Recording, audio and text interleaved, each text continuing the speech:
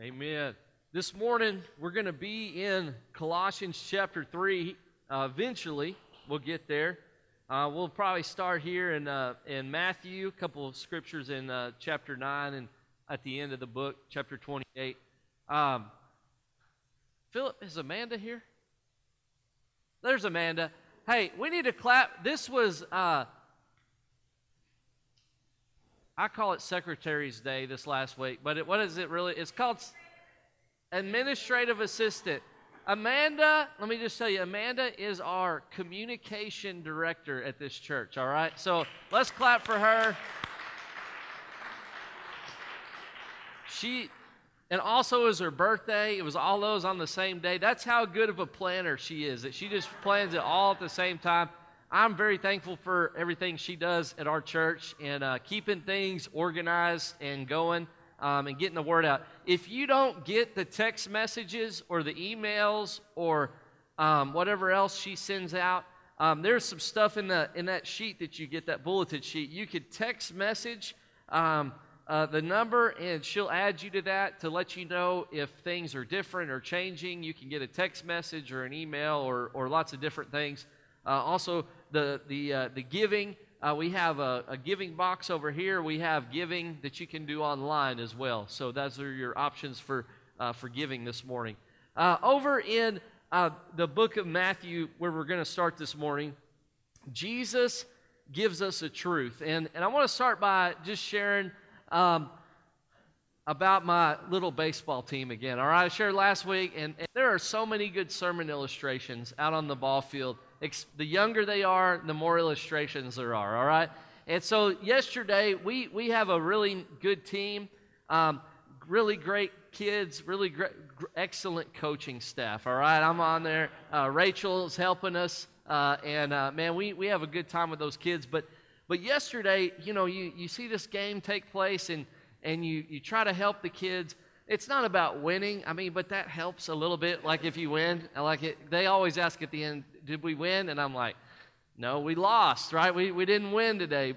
And they seem like they're happy with that. So I don't know how to coach through that, but we're coaching them up. You put them out there on the field, and when the ball is hit by the other team, you just hope that somehow you'll get a kid out, right? You just hope somehow one of their kids runs to left field and you can tag them out because they're not running the right way. Something will happen where your players and their players will cross paths and they'll remember to tag them. And so yesterday we're playing the game, and in the middle of the game, you're telling them, hey, throw it to this space or get it to that person. And at one time, everybody is facing the right way except for our first baseman, right? Our first baseman, he was facing the outfield, right? And I look up and I say, hey, what are you doing over there? Are you watching the game? And he just looks at me with a big grin and says, yeah, I'm watching I'm like, turn around, watch what's going on. Watch the play coming, and then, the ball comes flying over there, and he's looking at his mom or whoever. That's just baseball with the little kids. Sometimes you wonder that question, do they even know that there's a game going on, right? And you're out there, and no matter how hard you try and teach them the fundamentals, at the end of it, sometimes with the little kids' baseball, it's like they don't realize that there's a game taking place. They're just there for the fun and the juice box at the end of the game, right? They're just there because they're in their uniform, and they're just there. They don't realize that there's an actual competition taking place. And when we look at the scripture this morning, it's not about a game when we see Jesus and his command to us, okay? It's more serious than a t-ball game. Jesus, when he gives us what we're about to read and this idea that we're about to look at about the job we're called to do and to be about as followers of Jesus, we need to understand this. We need to understand that there's a real game taking place, right? That we are involved in this. We don't need to be like the Little League where we're wandering away while everybody else or Jesus is calling us to something different, right? We need to understand that there's something real taking place. A couple of scriptures in Matthew chapter 9. Matthew chapter 9. in verse 35. Matthew chapter 9 and 35, it says, "And Jesus went throughout all the cities and villages, teaching in their synagogues and proclaiming the gospel of the kingdom and healing every disease and every affliction. When he saw the crowds, he had compassion for them because they were harassed and helpless, like sheep without a shepherd." Let me read that again and just think about our world right now that we live in, and Jesus and this message that he has for our world today. When he saw the crowds, talking about Jesus, he had compassion for them because they were harassed and helpless like sheep without a shepherd. Then he said to his disciples, "The harvest is plentiful, but the laborers are few. Therefore pray earnestly to the Lord of the harvest to send out laborers into his harvest." This idea that the harvest is plentiful. And Jesus' words here today for us as Christians, you're a follower of Jesus, listen to this very carefully. Jesus says that the harvest is plentiful. That's true then as he's about to send out the 72 and the disciples, right, to go and to take the good news and give them specific instruction about going from town to town, proclaiming the kingdom of heaven. It's true then, it's true today. Here's the first truth this morning for us as Christians. The harvest of the kingdom of God, the opportunities to share the love of Jesus, the gospel with people, the opportunities are there all around us. Amen? There are so many opportunities. We don't have to invent opportunities to share with people because guess what? They're all around us. Dave and Nori, man, going to the ball field yesterday just to help out. They're going, and I'm so glad that they went because the only reason, or there might have been other reasons to go and to meet people, but they're going because they want to love on people. They want to help out. There are opportunities upon opportunities upon opportunities all around your life and my life, according to what Jesus says, that there's many opportunities for the harvest, but the laborers, the people that will show up and do it, are few. And so what does he say here? The first part of this is so important for us. In the ESV, it's going to say that therefore, because the harvest is plentiful, but the laborers are few, therefore pray earnestly, right? He says, pray earnestly to the Lord of the harvest to send out laborers into his harvest. Jesus' command there is for us, and that idea, that word pray there, pray earnestly, is going before the Lord almost with this attitude of begging the Lord to send out people for the harvest of God, so that people will come to know him, so that people who are being harassed and are like sheep without a shepherd would find true meaning in their life. Pray earnestly. Let me ask you something, church, as we begin this morning. When was the last time you prayed earnestly before God that he would do a great work in our world? Are we a people who take Jesus and we take his teaching where he says, the harvest is plentiful, the workers are few, therefore pray. Start with prayer. Church, we are called to be a people not that just in passing pray about this, but that pray earnestly. That go before the Lord and say, God, would you do a work? Would you send people to reach people? Would you send me to reach my neighbors and my friends and my family? That's the message that Jesus has for us as we start this morning. The harvest is plentiful, but the laborers, the workers, are few. Therefore, pray earnestly to the Lord of the harvest to send out laborers into his harvest.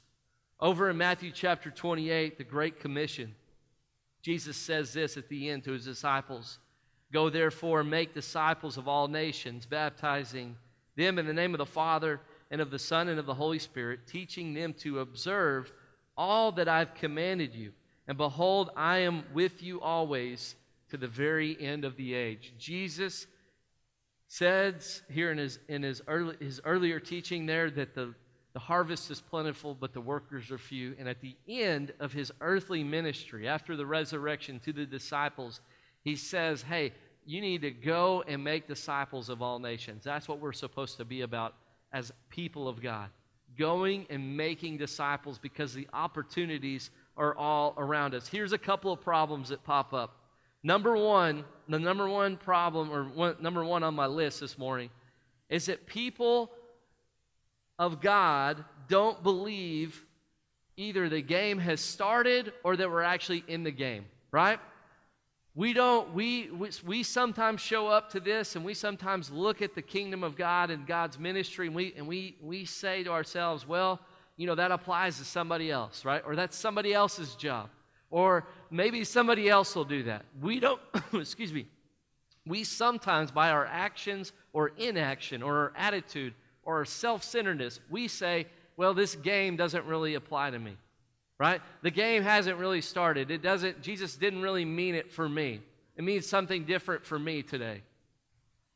As we look at what Jesus said here in the Great Commission, and we look at his words to his disciples, we have to believe this morning that the game has started, that the game is going on, that the game is much greater than a T-ball game. Amen? We are in the game of this kingdom thing that's taking place where people don't know Jesus and they're right around us. We're part of that. The people that you your kids go to school with, your neighbors, your family members, all those people are not there by accident. We're called to go and to make disciples of everybody around us, right? We're called to be disciple makers as followers of Jesus. Your workplace, you're called to be someone who brings the gospel. The game is going on. It has already started, and it's not a game that has no score at the end. It's a game with eternal consequences, right? We're talking about eternity here. Someone's salvation for eternity. The game has started. The first thing this morning, the problem that could pop up is that we don't believe that we're in the game or the game hasn't started yet. This last week, as I was reading the news and looking at some of the things that take place, there's a man from Egypt named Nabil Salama. And Nabil is a Christian there in Egypt, and he was a part of a building campaign to build a church in his community. And he was abducted 5 or 6 months ago, and he was held ransom by this ISIS group. And this week, this a couple of days ago, he was beaten up and he was killed because of his belief in Jesus Christ. And he was martyred for his faith. And as I read that, and I say, man, you know, for this guy and his family to go through this, I read some of the comments that his son had about this, about his strong faith. I think about this, I say, wow, you know, for that man standing with his life on the line this week, 2021, this is not years ago, this is a couple of days ago in our world. He stood and he said, you know what? It's worth it for me to proclaim the name of Jesus no matter what happens, even if it costs me my life. And man, I read those stories and I say, wow, you know, how many times do I say, well, this doesn't really apply to me, or this doesn't apply to us, or whatever, and we make excuses. And this guy, when it came down to it, he said, I don't care what you do to me. It says that they beat him up so much that all of his teeth got knocked out. And then he was killed for the sake of the name of Jesus because he would not take back the gospel. He stood on the gospel and he proclaimed the gospel, and he was killed for the sake and the name of Jesus Christ. And I look at that and I say, wow, sometimes I feel like I'm playing a different game than that man went through. He went through a life or death situation, and he chose Jesus over his own life. And let me tell you something about our world today. Jesus says that the more that we work in the kingdom, the more that we proclaim the name of Jesus, the more things are going to happen like that. And that no matter what happens, it's worth it because we're not fighting a flesh and blood battle. We're fighting a spiritual battle. And this man understood that in Egypt as he gave his life for the name of Jesus this week. We have to believe that the game has already started and that we're involved in this kingdom war that takes place. that we would go and proclaim the name of Jesus. Number two problem, sometimes we think that our job is not all that important. Sometimes I hear Christians say, well, I know that we should be about the harvest, but I'm just one person. What can I really do? What is my job in this? And let me read to you what Paul says. In Ephesians chapter 4, he's talking about the church. And he says this, and he's talking about God. He gave the apostles, the prophets, the evangelists, the shepherds, and teachers.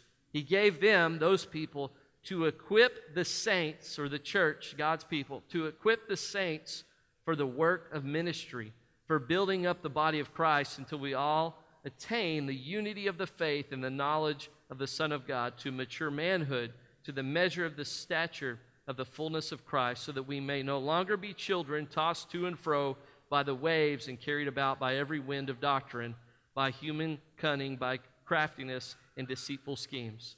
Paul says it like this, that the role of the leaders, right, the evangelists and the teachers and the preachers and the pastors, is to equip God's people to be the body of Christ.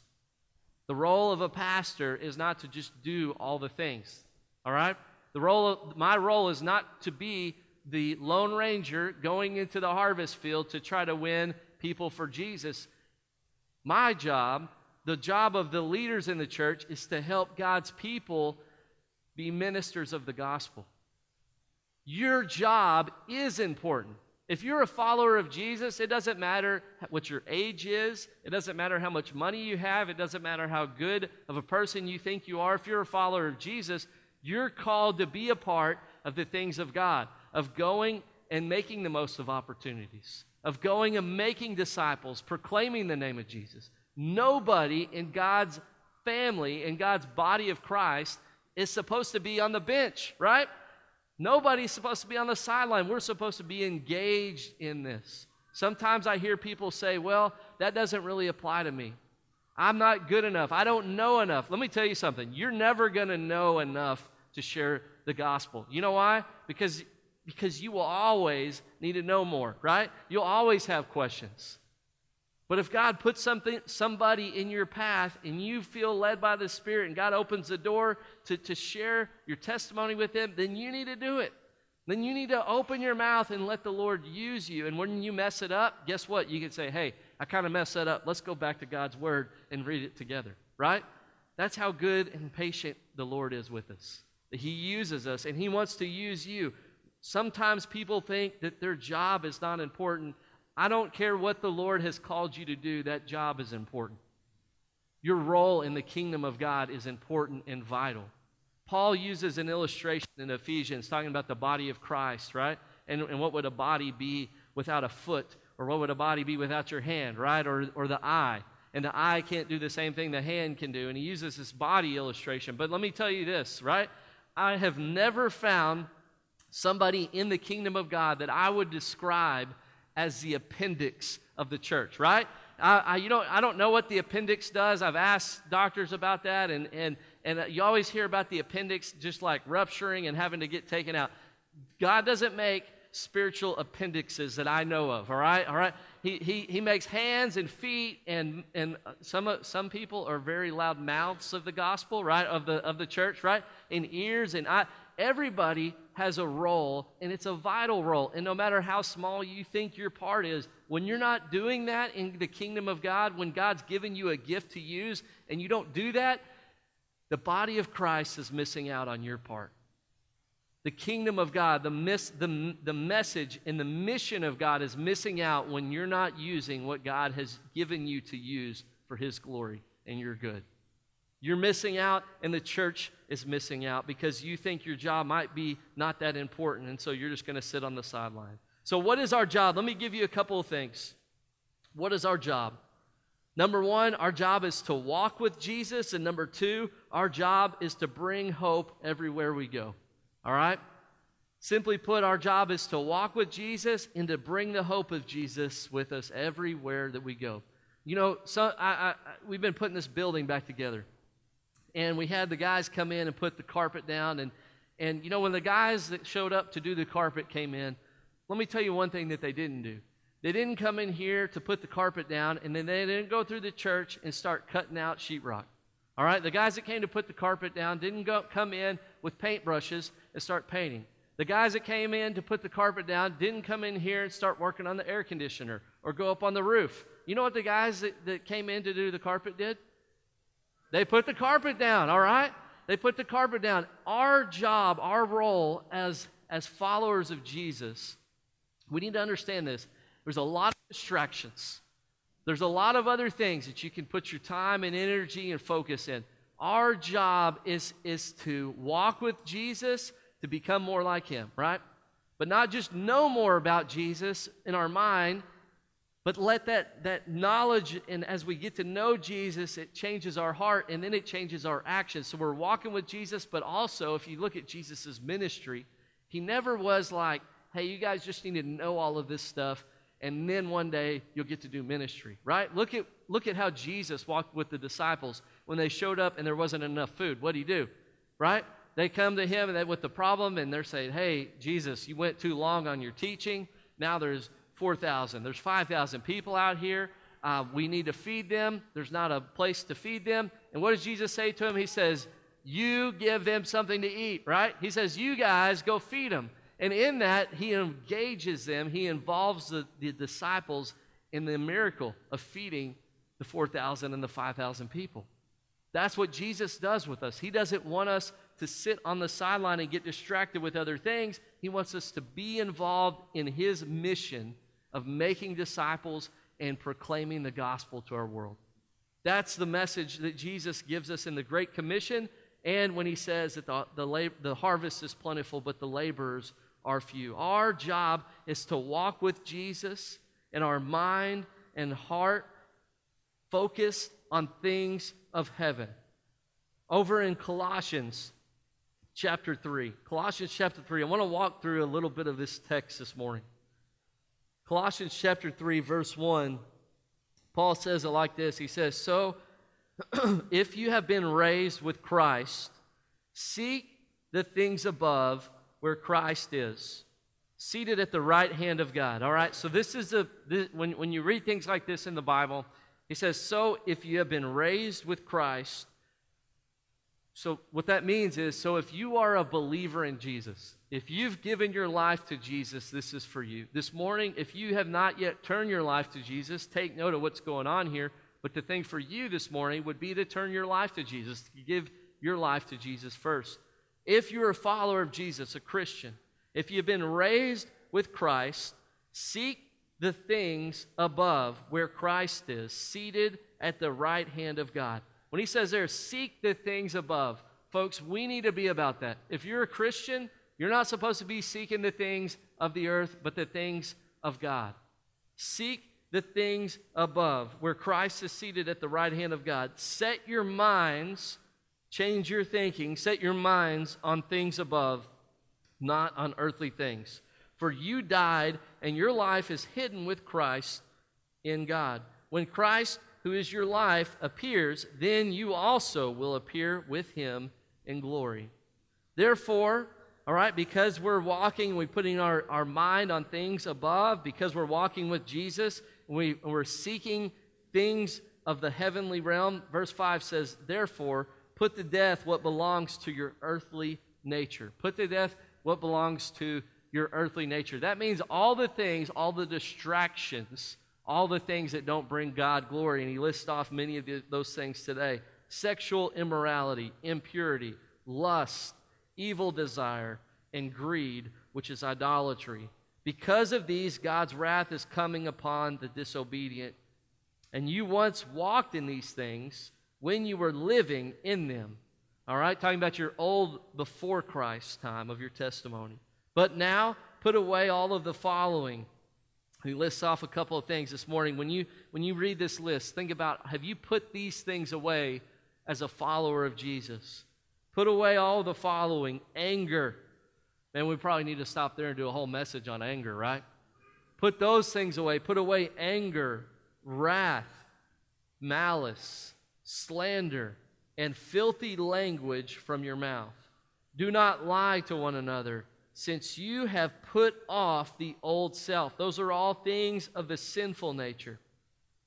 Since you have put off the old self with its practices and have put on the new self. All right, I'm going to stop there. You are a new person in Jesus. He says, put away all of those things of the world, all those distractions, because you've got work to do.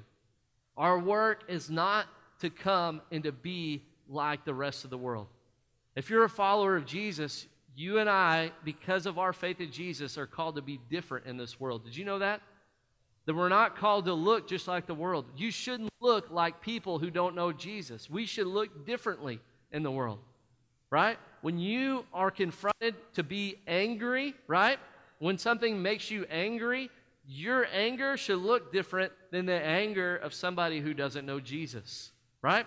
When you approach business and we approach making money, our making money should look different than the world's view of making money, right? We carry with us being a Christian businessman or businesswoman. It goes on in Colossians, if you read it, even identifies the way we do marriage should look different than the world.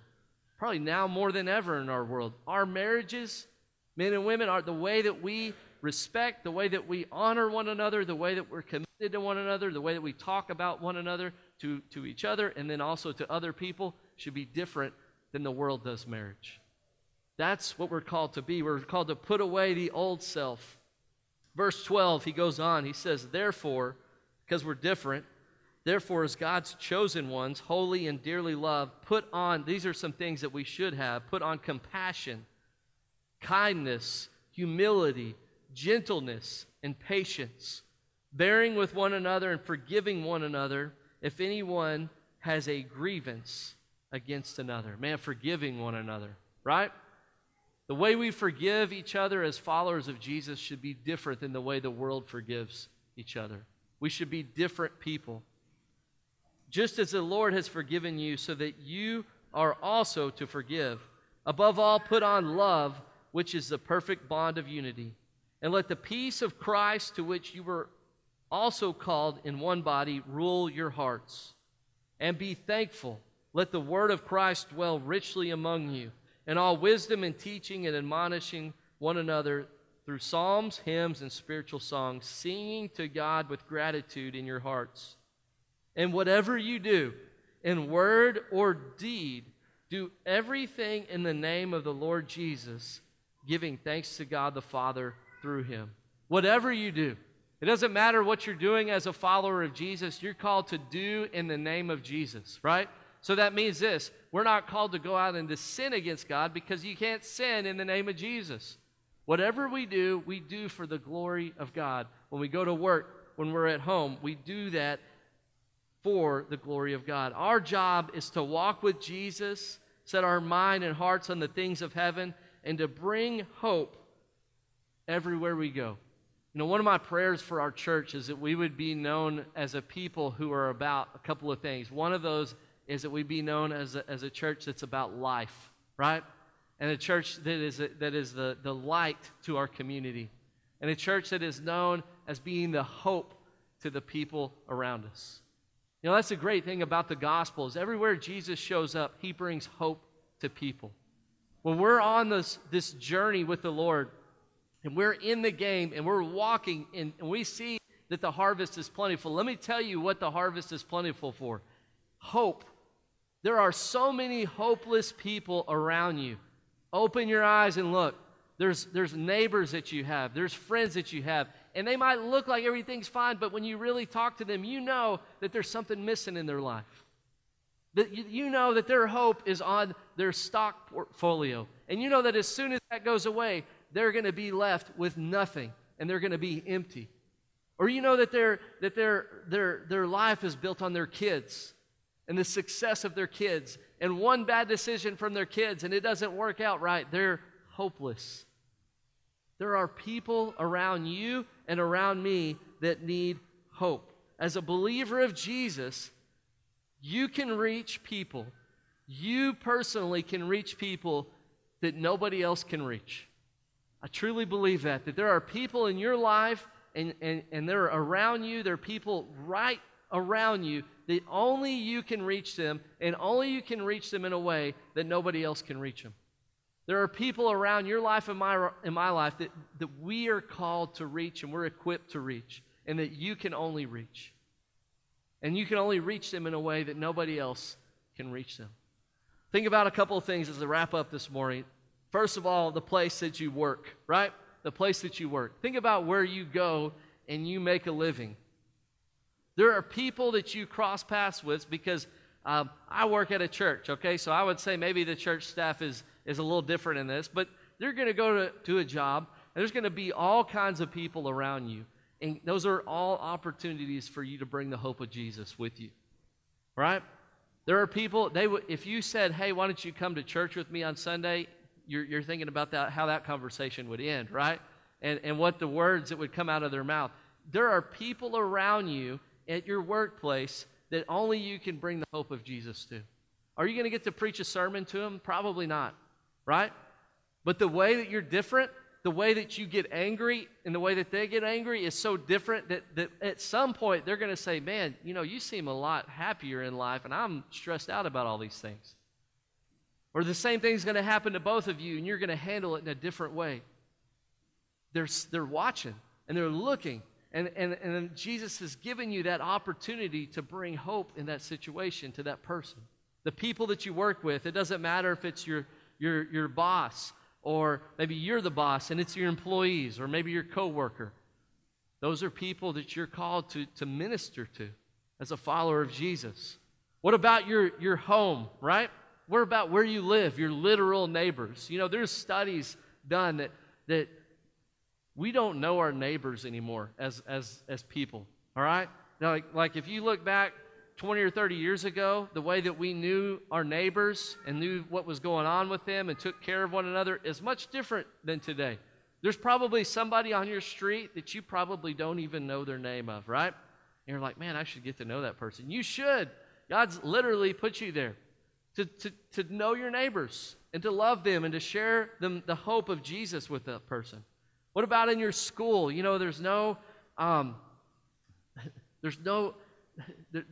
just didn't happen that your kids go to school with these other families. God placed your kid in that class, and you go and you help out with those other parents so that you can be the hope of Jesus to those other parents. We have some teachers here. Teachers, God gave you those kids, and you said, well, I would have chosen other kids for my class, right? God gave you those kids and those families for this year. As you approach being a teacher or a coach or going to school and being an administrator, God has given you that opportunity. And even though you might not get up and give a sermon, man, you get an opportunity to share the hope of Jesus with people. As we go down the list here, our community. And there are people in this room where you know so many people in our community. And you talk to these people, and if I walked up to them and I said, hey, can I have 5 minutes to share Jesus with you? They would they wouldn't have anything to do with me.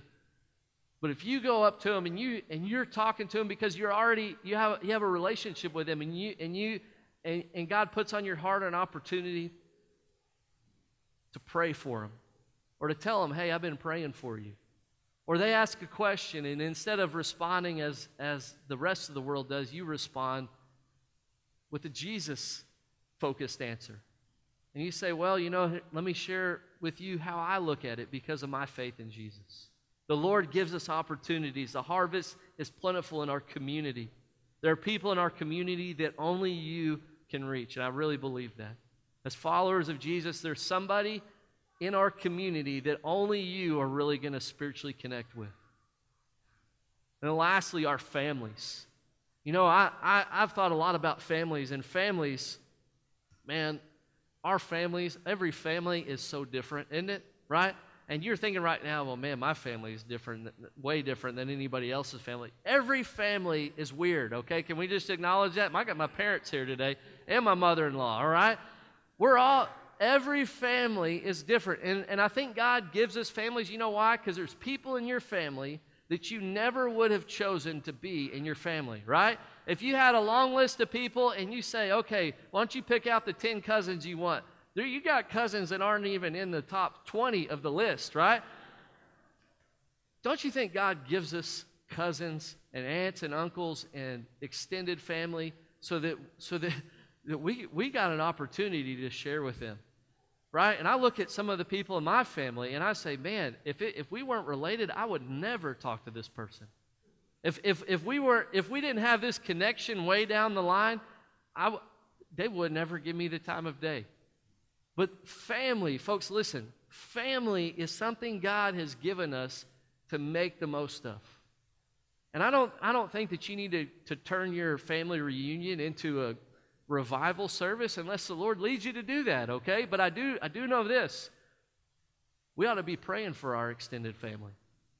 You got an aunt or uncle or somebody in your family, a kid, a grandkid that doesn't know the Lord, man, you ought to specifically, urgently be going before the Lord on a regular basis praying for them and saying, Lord, may they see the light of Jesus. May they see the hope of Jesus. And even if it's not you that gets to share with them, you get to be a part of it because you've been praying and begging the Lord to save them. This morning, the bringing of hope to the world is what we're called to be. And this morning, I'm gonna close with this. If you're here today and you look at your life and you say, man, I need some hope in my life. And you're honest with yourself and you say, I don't believe that Jesus really is the true hope of my life. I put my hope in a lot of things, but it's not in Jesus alone. This morning, as we sing this last song, Philip is coming up, right, Philip? He's on his way. As we sing this last song, I'm here at the front, and I would love to just pray with you about putting your hope in Jesus today. You know, when you put your hope in Jesus, it's very simple. You go to Jesus and you say, you just go to the Lord, you say, God, I need some help in my life. I'm trying to do this, or I put my hope in this, and there's an empty spot. And as we sing this last song, if that's you this morning, I encourage you to have courage to come and just pray with me this morning. Maybe this morning you need to go to the Lord and you need to say, God, I need to bring this kind of hope to the people around me. And then lastly, I believe this, as you're sitting here today, there's probably somebody on your mind that God's brought on your mind and on your heart this morning that doesn't know Him personally. As we sing this last song, if that's you this morning, may the Lord continue to burden you with that person's name and their face. And then may God instill in you a pattern, and it may start today where you just commit to pray for that person. Let me tell you something that happens when you pray for people. You begin to care for them. You begin to see how to love them. You begin, when they have a bad day and you're praying for them, or they're going through a tough situation, it begins to burden you. And you become a good minister of the gospel, and you share the hope of Jesus with them in a way that they are ready to receive it. Let's pray together. Lord, thank you for your word and your hope this morning, Jesus, and allowing us to be in this world where the harvest is plentiful. Sometimes we need to open our eyes. Today, Lord, I pray as a church we'd open our eyes. And we'd say, wow, there are so many opportunities all around us. There are so many people that just need a conversation or a prayer. Lord, today I pray that you would burden every believer in here with somebody that we can be praying intentionally for, and that you would open up those doors and prepare those hearts for the hope of Jesus. Even this week, Lord, I pray that there's somebody in here, and as they pray for that name today on Sunday, this week during the work week, or one of the evenings, or as their paths cross, that you would have that person be responsive to the hope of Jesus. And that they would give their life to Jesus because of somebody in here and them stepping up to the plate and saying, I'm ready to go. I'm ready to show up and to work for the name of Jesus. And for that person in here today, Lord, who needs to turn their hope to you, give them courage to visit with me today, to visit with somebody today about what it means to put their hope in Jesus. We pray all this in Jesus' name. Amen. Would you stand and sing this last song?